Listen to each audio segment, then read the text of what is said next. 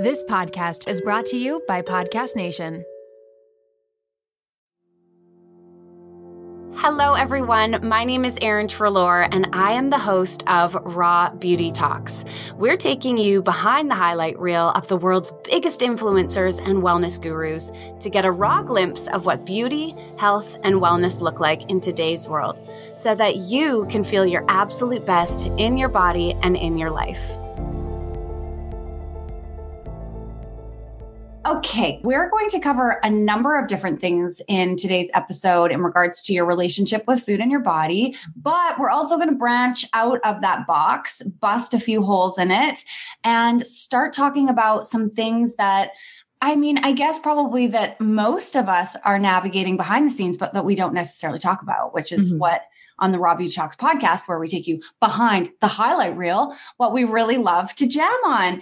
Today, Jessi Jean is joining me. She is a certified eating psychology coach who had her own struggle with food and her body. You are doing fitness competitions, obsessing over food, packing little baggies of food when you would go on vacation, tracking every single thing that you ate. And you broke free from this pattern and this space that obviously wasn't feeling totally aligned, wasn't your life path. And now you've become this force that is supporting so many other women who are navigating their own relationship with food and their body. So I'm excited to talk to you today a little bit about your story and some of the tools that have supported you in getting to where you are now. But then we're also going to talk about other parts and pieces of you. Well, I am so happy to be here. This is amazing.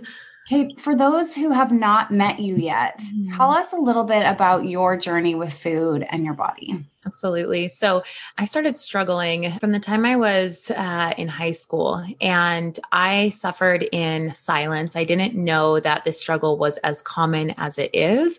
It was very, very shameful. I was embarrassed. I hid it. I didn't even have language to define what it was that I was going through. I just knew that I was doing things with food that caused me to feel guilt and caused me to want to hide and to shrink away and to not tell people. I just didn't feel right about what I was doing with food. And it continued to progress into college, and it got worse in college. I continued the dieting, and with each successive diet, it got more extreme, and the rebound and weight gain that came afterwards got more intense. And then I would do an even more extreme form of dieting, and the cycles continued to perpetuate themselves into my early 20s. And I was getting to a point in college where I started questioning if life was even worth it. I remember one time I was sitting on my bed in my dorm room, and I had this thought: if this is how the rest of my life is going to be, because I didn't see a way out. I had been dealing with this for years at this point, in secret and in shame,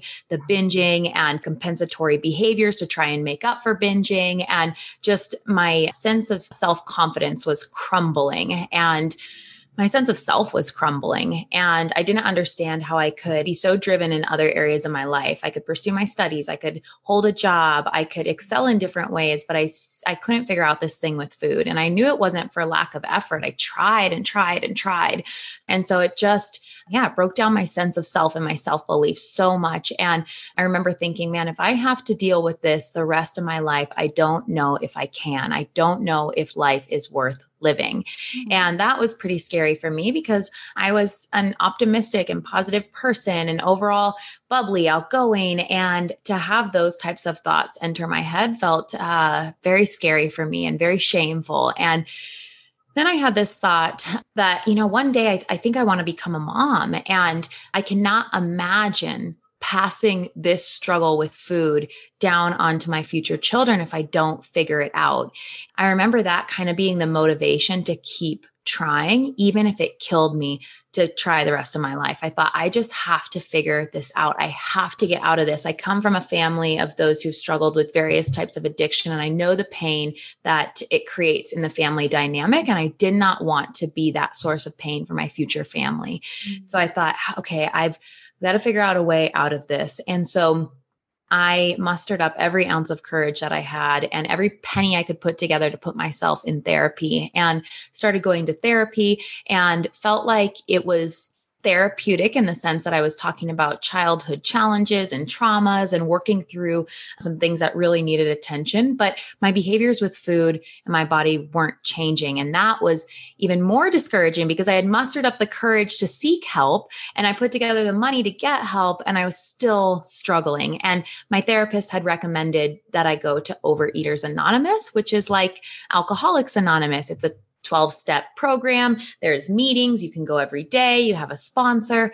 But what I found, and I don't want to bash therapy or OA. I'm definitely a huge proponent in therapy. It just wasn't the thing that worked to heal my relationship with food. But Overeaters Anonymous, for me, also wasn't the solution because we would go to these meetings and we would say things like you do in AA. You'd say your name and you would say, my life has become powerless. I'm powerless over food and things that were pretty just disempowering overall. And right. Yeah. And so I was labeling myself these things and I was feeling trapped because I remember my sponsor had said that we needed to stay away from carbs and sugar because those things are really propelling the struggles and that she would hold me accountable. No. And No. Yeah. And I know a lot of people have found support in programs like that. So that's not to say it hasn't worked for some people, but for me, it was just perpetuating the fear of food. And I found my way into the fitness industry and I thought, oh, this is the solution. The more I can learn about nutrition and the more I can learn about fitness. And it began to feel empowering on the one hand, but then of course I took it to the extreme and I thought competing in fitness competitions is the solution. I'm going to compete. And in doing so, I will feel so much pressure to get a bikini body that I'll finally get one. And then it'll solve my relationship with food. Oh, yeah. And so that was kind of my game plan. I was like, okay, I'm going to do that. And that sent me down the darkest hole that I've ever been in with food in my body, because even though I was the smallest I had ever been, I was also the most neurotic with food I had ever been. And following each successive competition, the weight rebounding was so intense. My hormones were all thrown off. And it wasn't until I finally found mental reprogramming, understanding the neuroscience of behavior change, that I started to understand how to reprogram my brain around food. And that's when I began to really make peace with food and find this intuitive relationship with food that was always available to me, but I didn't trust myself for the longest time. And so it was a really long journey of trial and error to get to this point where I'm now at, which is I don't track my macros. I don't follow a meal plan. I don't look towards external things to guide my eating. I'm able to listen to my intuition. I never thought I would be able to eat a meal and stop when I was full without overdoing it. And now I do that effortlessly. And I don't look at myself and hate myself when I see myself in the mirror. I don't have much of a self-perception that's wrapped up in body image anymore. So it's less about me feeling like, oh yes, I finally look good. And so much more about, like Lindsay and Lexi Kite of Beauty Redefined say, it's knowing that I am good. And I really believe that I'm good. And yeah, my body, there's things I don't like about it, but it no longer impacts my sense of self or self-belief. So it was a really long journey. And I know that was a long-winded answer, but that's kind of the overview of my story. Fast forward to the end of 2024. Think of your goals for a second. What can you do right now to give yourself the best chance of succeeding? If you want to learn a new language, you absolutely should get Babbel. Don't pay hundreds of dollars for private tutors or waste hours on apps that really don't help you speak the language. Babbel's quick 10-minute lessons are handcrafted by over 200 language experts to help you start speaking a new language in as little as 3 weeks. Babbel's designed by real people for real conversation, and Babbel's tips and tools are approachable, accessible, rooted in real-life situations, and delivered with conversation-based teachings, so you're ready to practice what you learned in the real world. If you're heading to another country anytime soon, start using Babbel a few weeks before you go to learn basics like how to order food, ask for directions, speak to merchants without having to consult language apps while you're away. So fun. Here's a special limited time deal for our listeners. Right now, get 55% off your Babbel subscription, but only for our listeners at babbel.com/rawbeautytalks. Get 55% off at babbel.com/rawbeautytalks. That's spelled BABBEL.com/rawbeautytalks. Rules and restrictions may apply. This episode is brought to you by Lola V, an award-winning hair care line founded by the fabulous Jennifer Aniston. Jen got tired of the same old struggle we all face, choosing between hair products that work and ones that are actually good for us. With Lola V, that dilemma is history.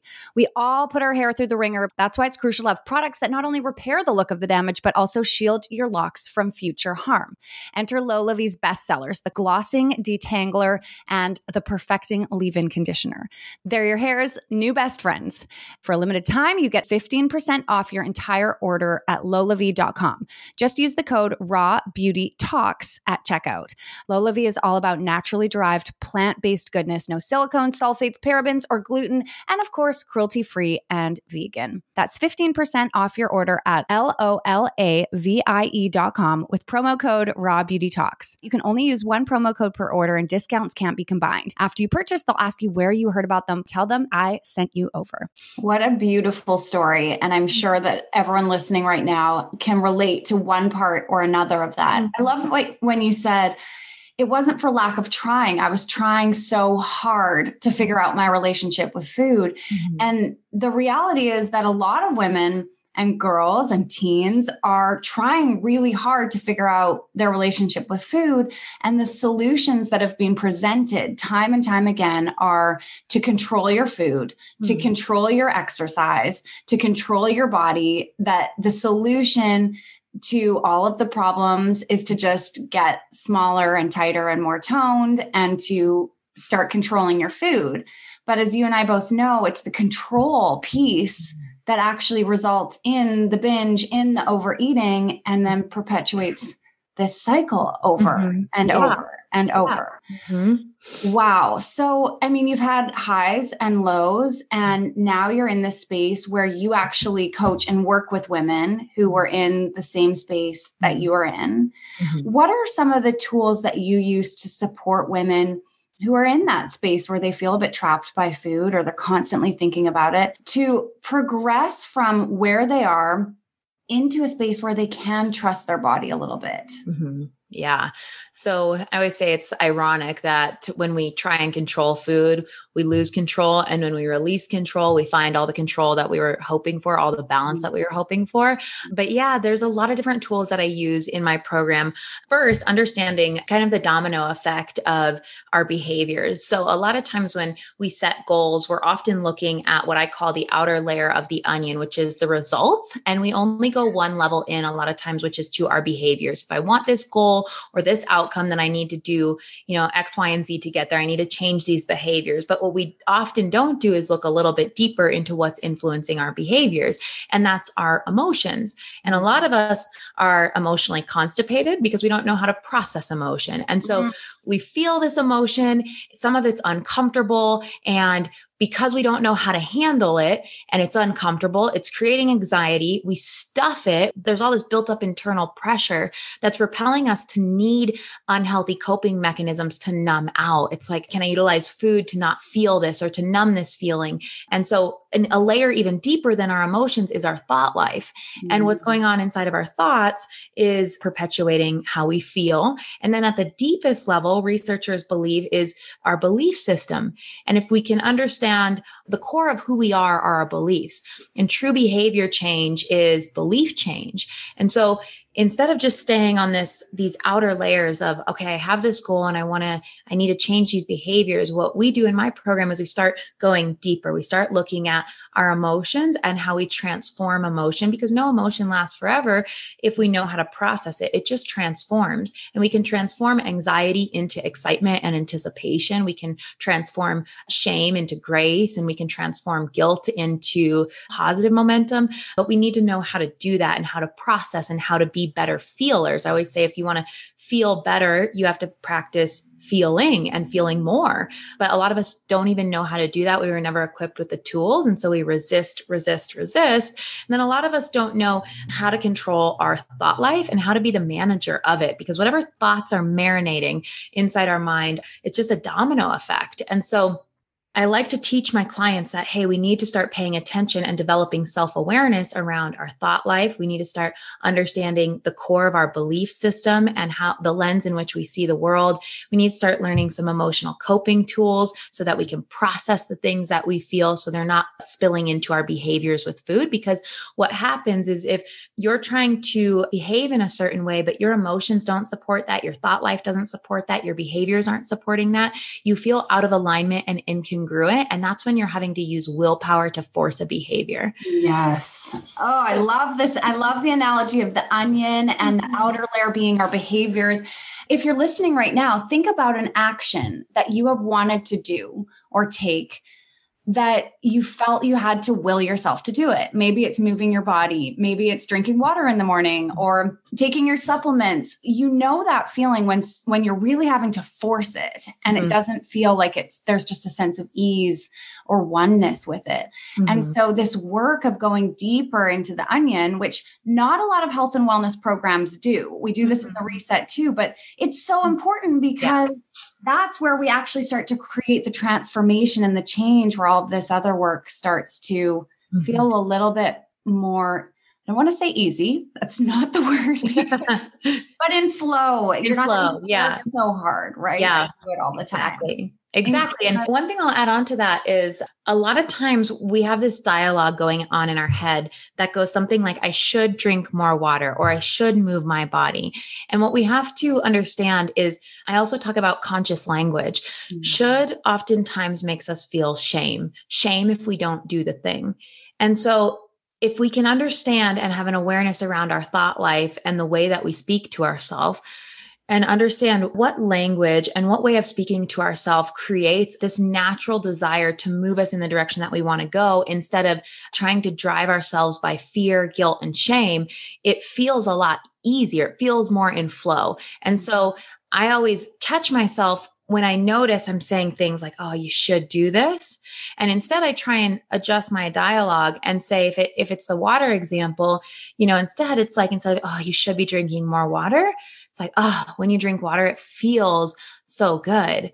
Or it takes away your headache. Because oftentimes I get dehydrated and I'm getting these splitting headaches instead of, oh, you should drink water. No, drinking water is going to help alleviate this headache. You're going to feel so good if you drink water. And so kind of just changing that language around energetically, it feels different in our system when we say things like that. And it becomes a discipline to train ourselves to think and speak in ways that take us to a higher energetic vibration. So we can more readily attract the things that we want. But it is a discipline. It's a discipline in growing in awareness in your thought life and then interjecting and interrupting those thought patterns and saying, nope, like we're not going to speak like this anymore.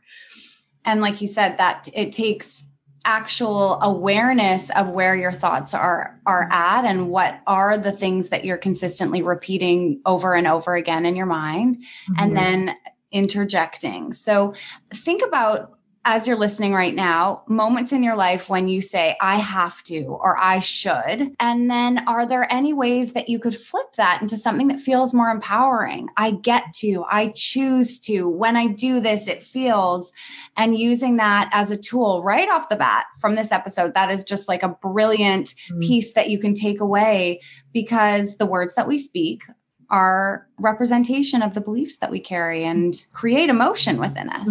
Yeah.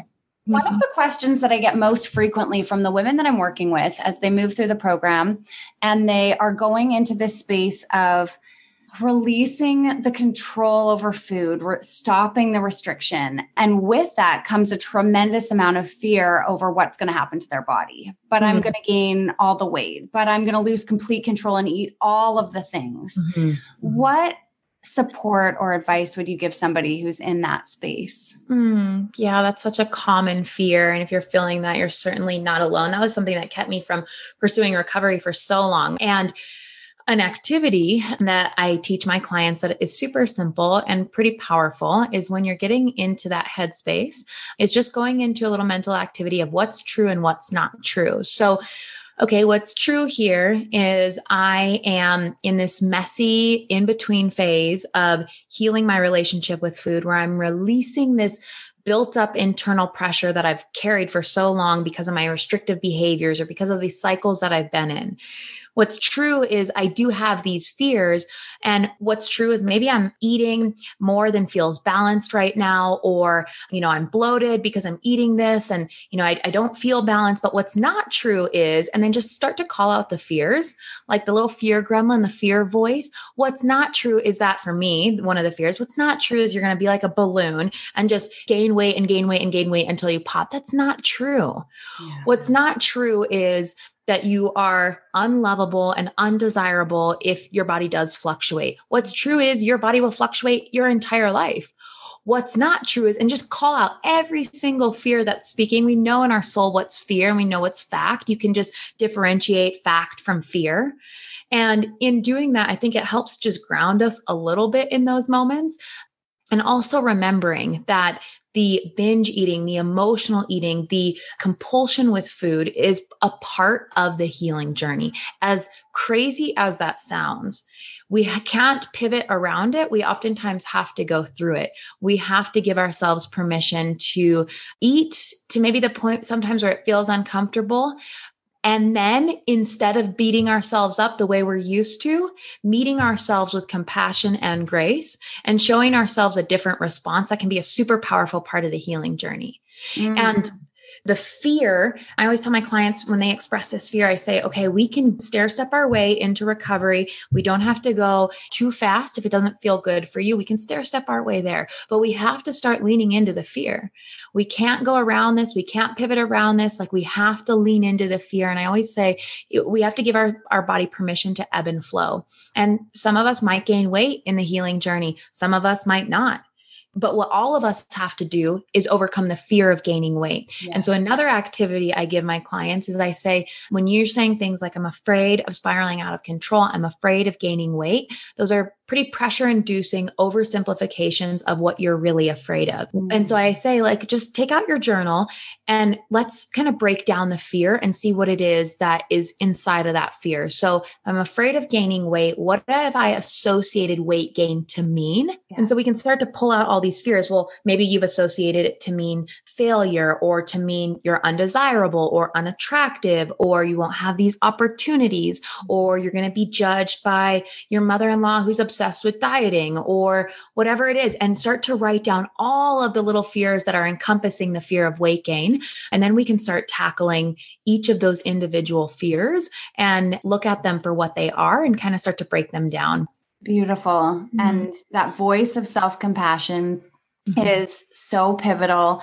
I also find that something important to remember in this process is, I read this in Christy Harrison's book, Anti-Diet, and it was something that I was already familiar with, but she was able to just put it into words. Yeah. But when we're healing our relationship with food and we do relax the restrictions that we carry around food for a moment and give ourselves permission to eat, that there might be, and most likely will be, a honeymoon period with food when you're reunited, and where you do eat all the things, and where you do eat to the point of being uncomfortable, or you feel like you're losing complete control. Mm-hmm. But when you meet yourself with self-compassion, I'm healing right now. This is a journey. I've restricted for so long, whatever it is, giving yourself that self-compassion.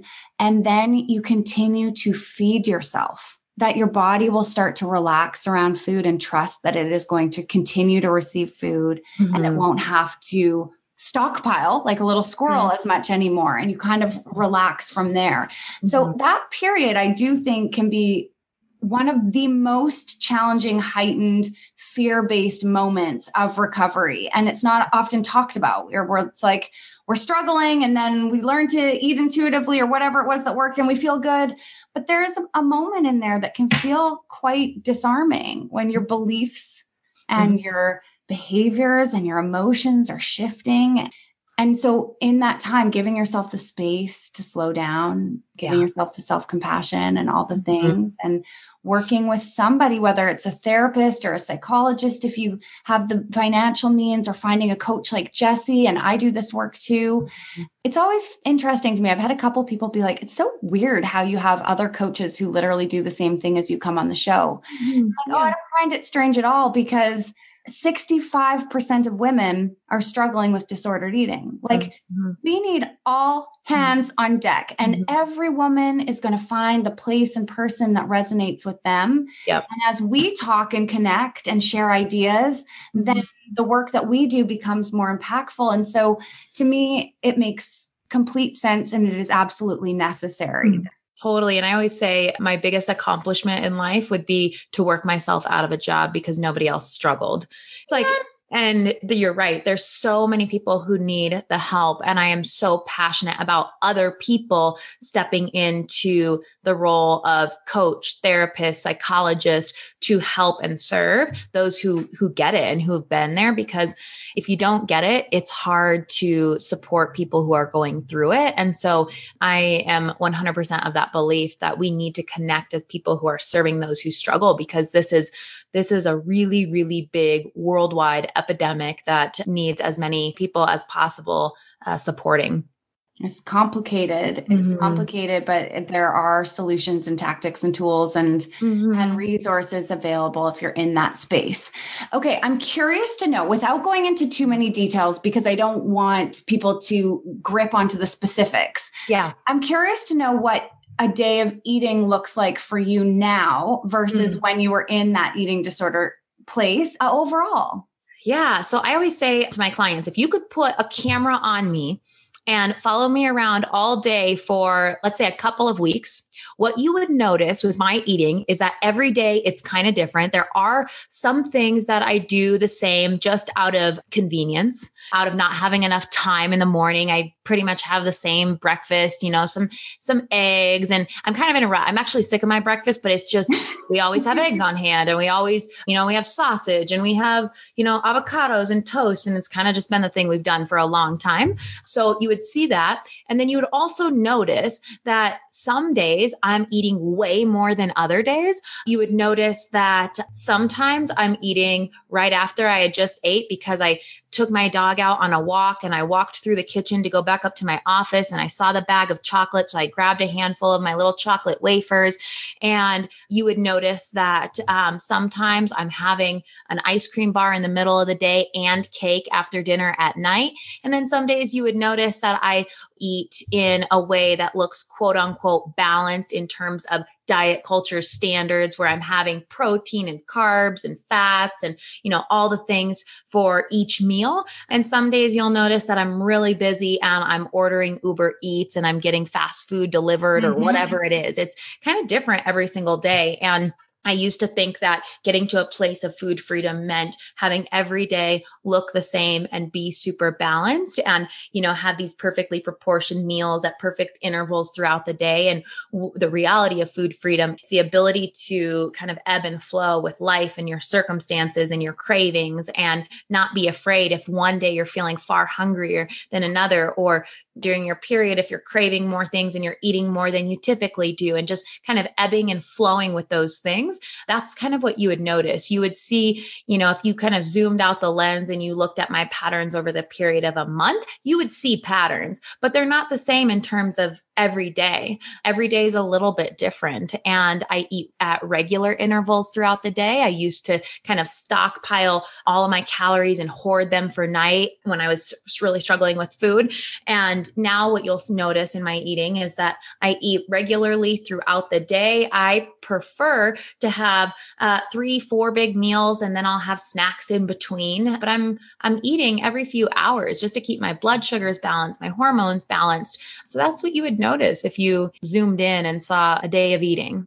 I've never heard somebody describe their day of eating and felt like you're describing my day of eating. It literally feels exactly the same. And I've never experienced somebody who has put it into words and it's like, yeah, that's it. That's it. And some days it's like a big, beautiful salad with chicken and avocado and olive oil and hemp hearts, followed up by an ice cream bar in the middle of the day. Yeah.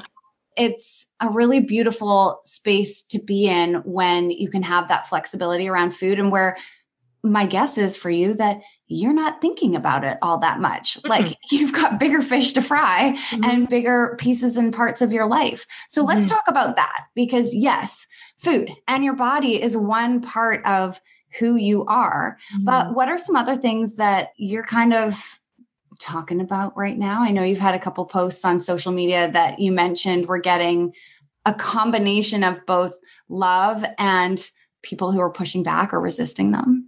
Yeah, totally. Well, I listened to the Mental Health Happy Hour podcast. I think the host's name is Paul Gilmartin, and he's a former comedian. And the way he talks about mental health is with a lot of comedy interjected.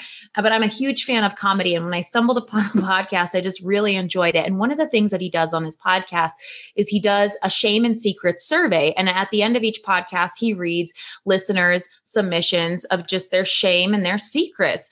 And when I listened, I thought, man, this is so powerful, because what it does is it helps people feel not alone in their shame and secrets. In the middle of my eating disorder, if I were to hear somebody talk about the things that they do in terms of hiding wrappers at the bottom of the trash can, or eating in secret, or stealing your roommate's food when you have this impulsive moment, or whatever it is, I would feel so much less alone. But there's a lot of shame and secrets that we all carry in other areas of our life, or a lot of us do. And people are drowning in guilt and shame and fear. And I am passionate about illuminating a light in the dark place. One of the things I decided to do recently on my social media was just have this like dirty little secrets share. Just share the things that maybe you want to get off your chest. And what I found was that, people shared all different types of things about their fantasies, about their shame around sex, and the things that they think and the things that they do that they would never tell anybody. And when we shared it anonymously, of course, a lot of people were like, oh my gosh, I didn't know other people struggled with this or with that. And what I have become passionate about, or what I am passionate about, is just giving people a safe space to share judgment free. And conversation kind of translated into a lot of sex talk. There's a lot of shame around sex. Yes. And there's a lot of different reasons for that shame. I think there's a lack of education around it. And so it's not mainstream to be super educated around sex and the female body and what works for you. And it's just pretty toxic to be drowning in this shame.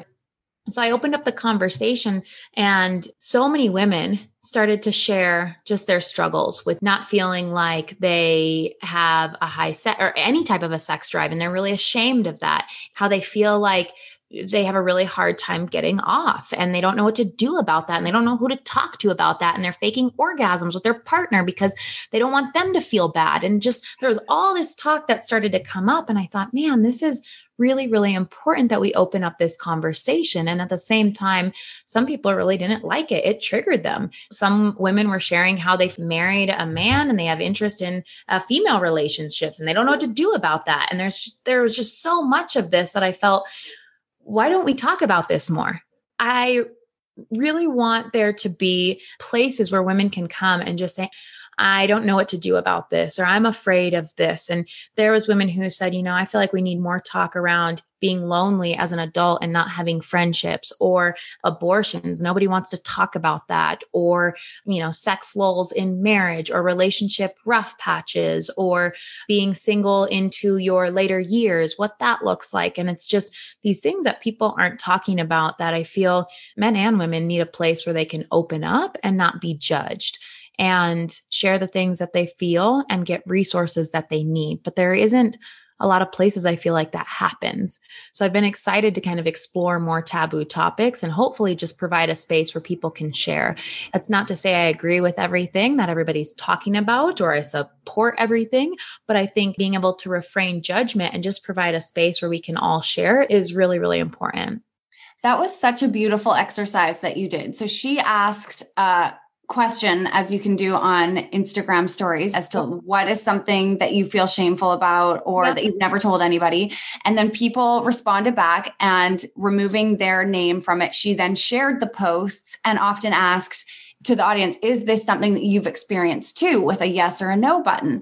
Mm-hmm. I have never been more engaged in a story than this one, because it was fascinating hearing people open up about these struggles. Mm-hmm. And what I found even more interesting was that when you asked the rest of the people who were listening as to whether or not they experienced it, there was never a time when that person who had shared the thing that they were shameful about was alone.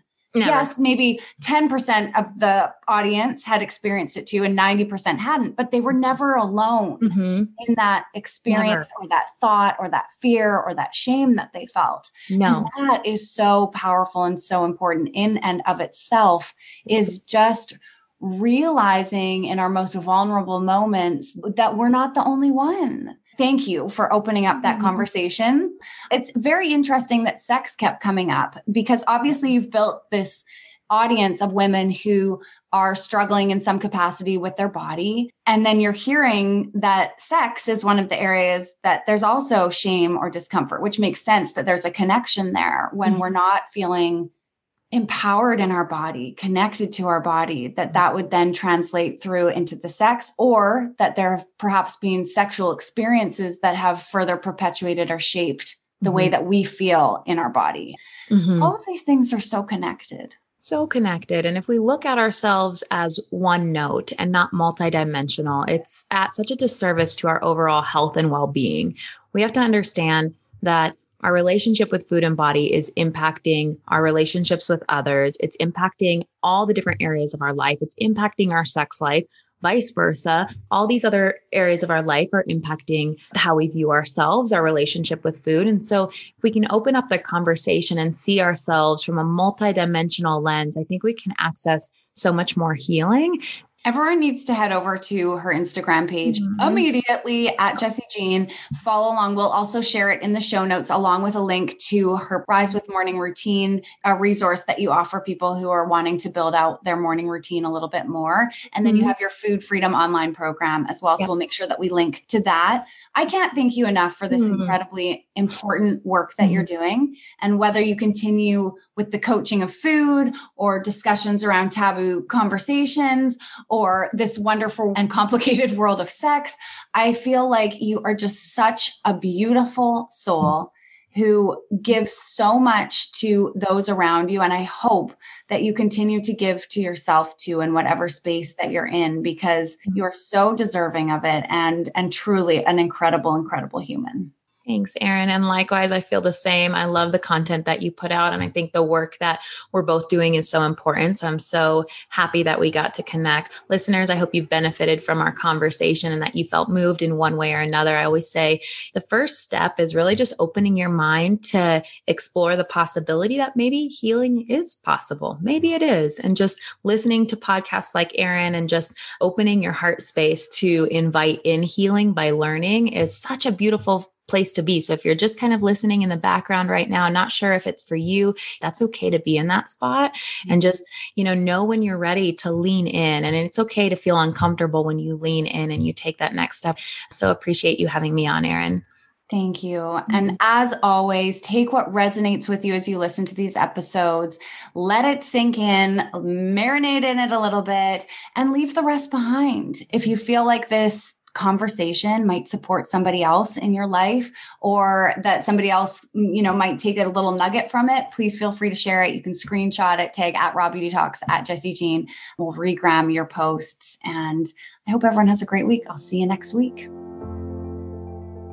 And before I completely sign off, one last tool to add to your toolbox. It's called the Raw Beauty Reset. It's my 12-week coaching program specifically for women who are struggling with their relationship with food and their body. It's based on 4 key pillars: nourishment, movement, mindset, and self-love. You'll learn how to eat intuitively, how to create empowering beliefs within yourself, how to move your body in ways that feel joyful. So if you feel like you've been in a bit of a COVID winter slump, that you're finding it hard to get motivated, that you're not feeling great in your body, maybe your eating's off, you're restricting, or you're overeating or binging, this program was designed and created specifically for you. You can watch my free webinar, 5 Steps to End the Battle with Food and Your Body, to give you a glimpse of some of the ways that I work as a coach. You can find that link down below. The Raw Beauty Reset is available to start anytime. 3 payments of $99. That's $25 a week. I wanted it to be like you could replace your latte in order to join this program, which I think would give you a lot more satisfaction and a sense of calm and connection to your body and overall wellness. That's the Raw Beauty Reset. You can click the links below to check it out. Would love to see some of you in there.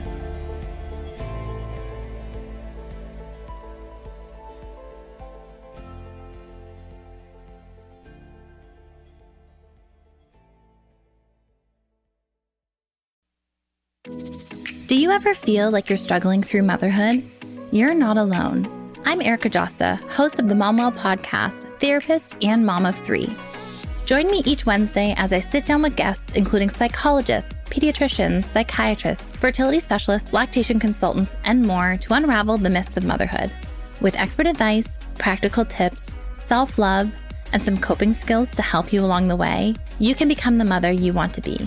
Listen to the Momwell podcast at momwell.com/listen or on your favorite podcast platform.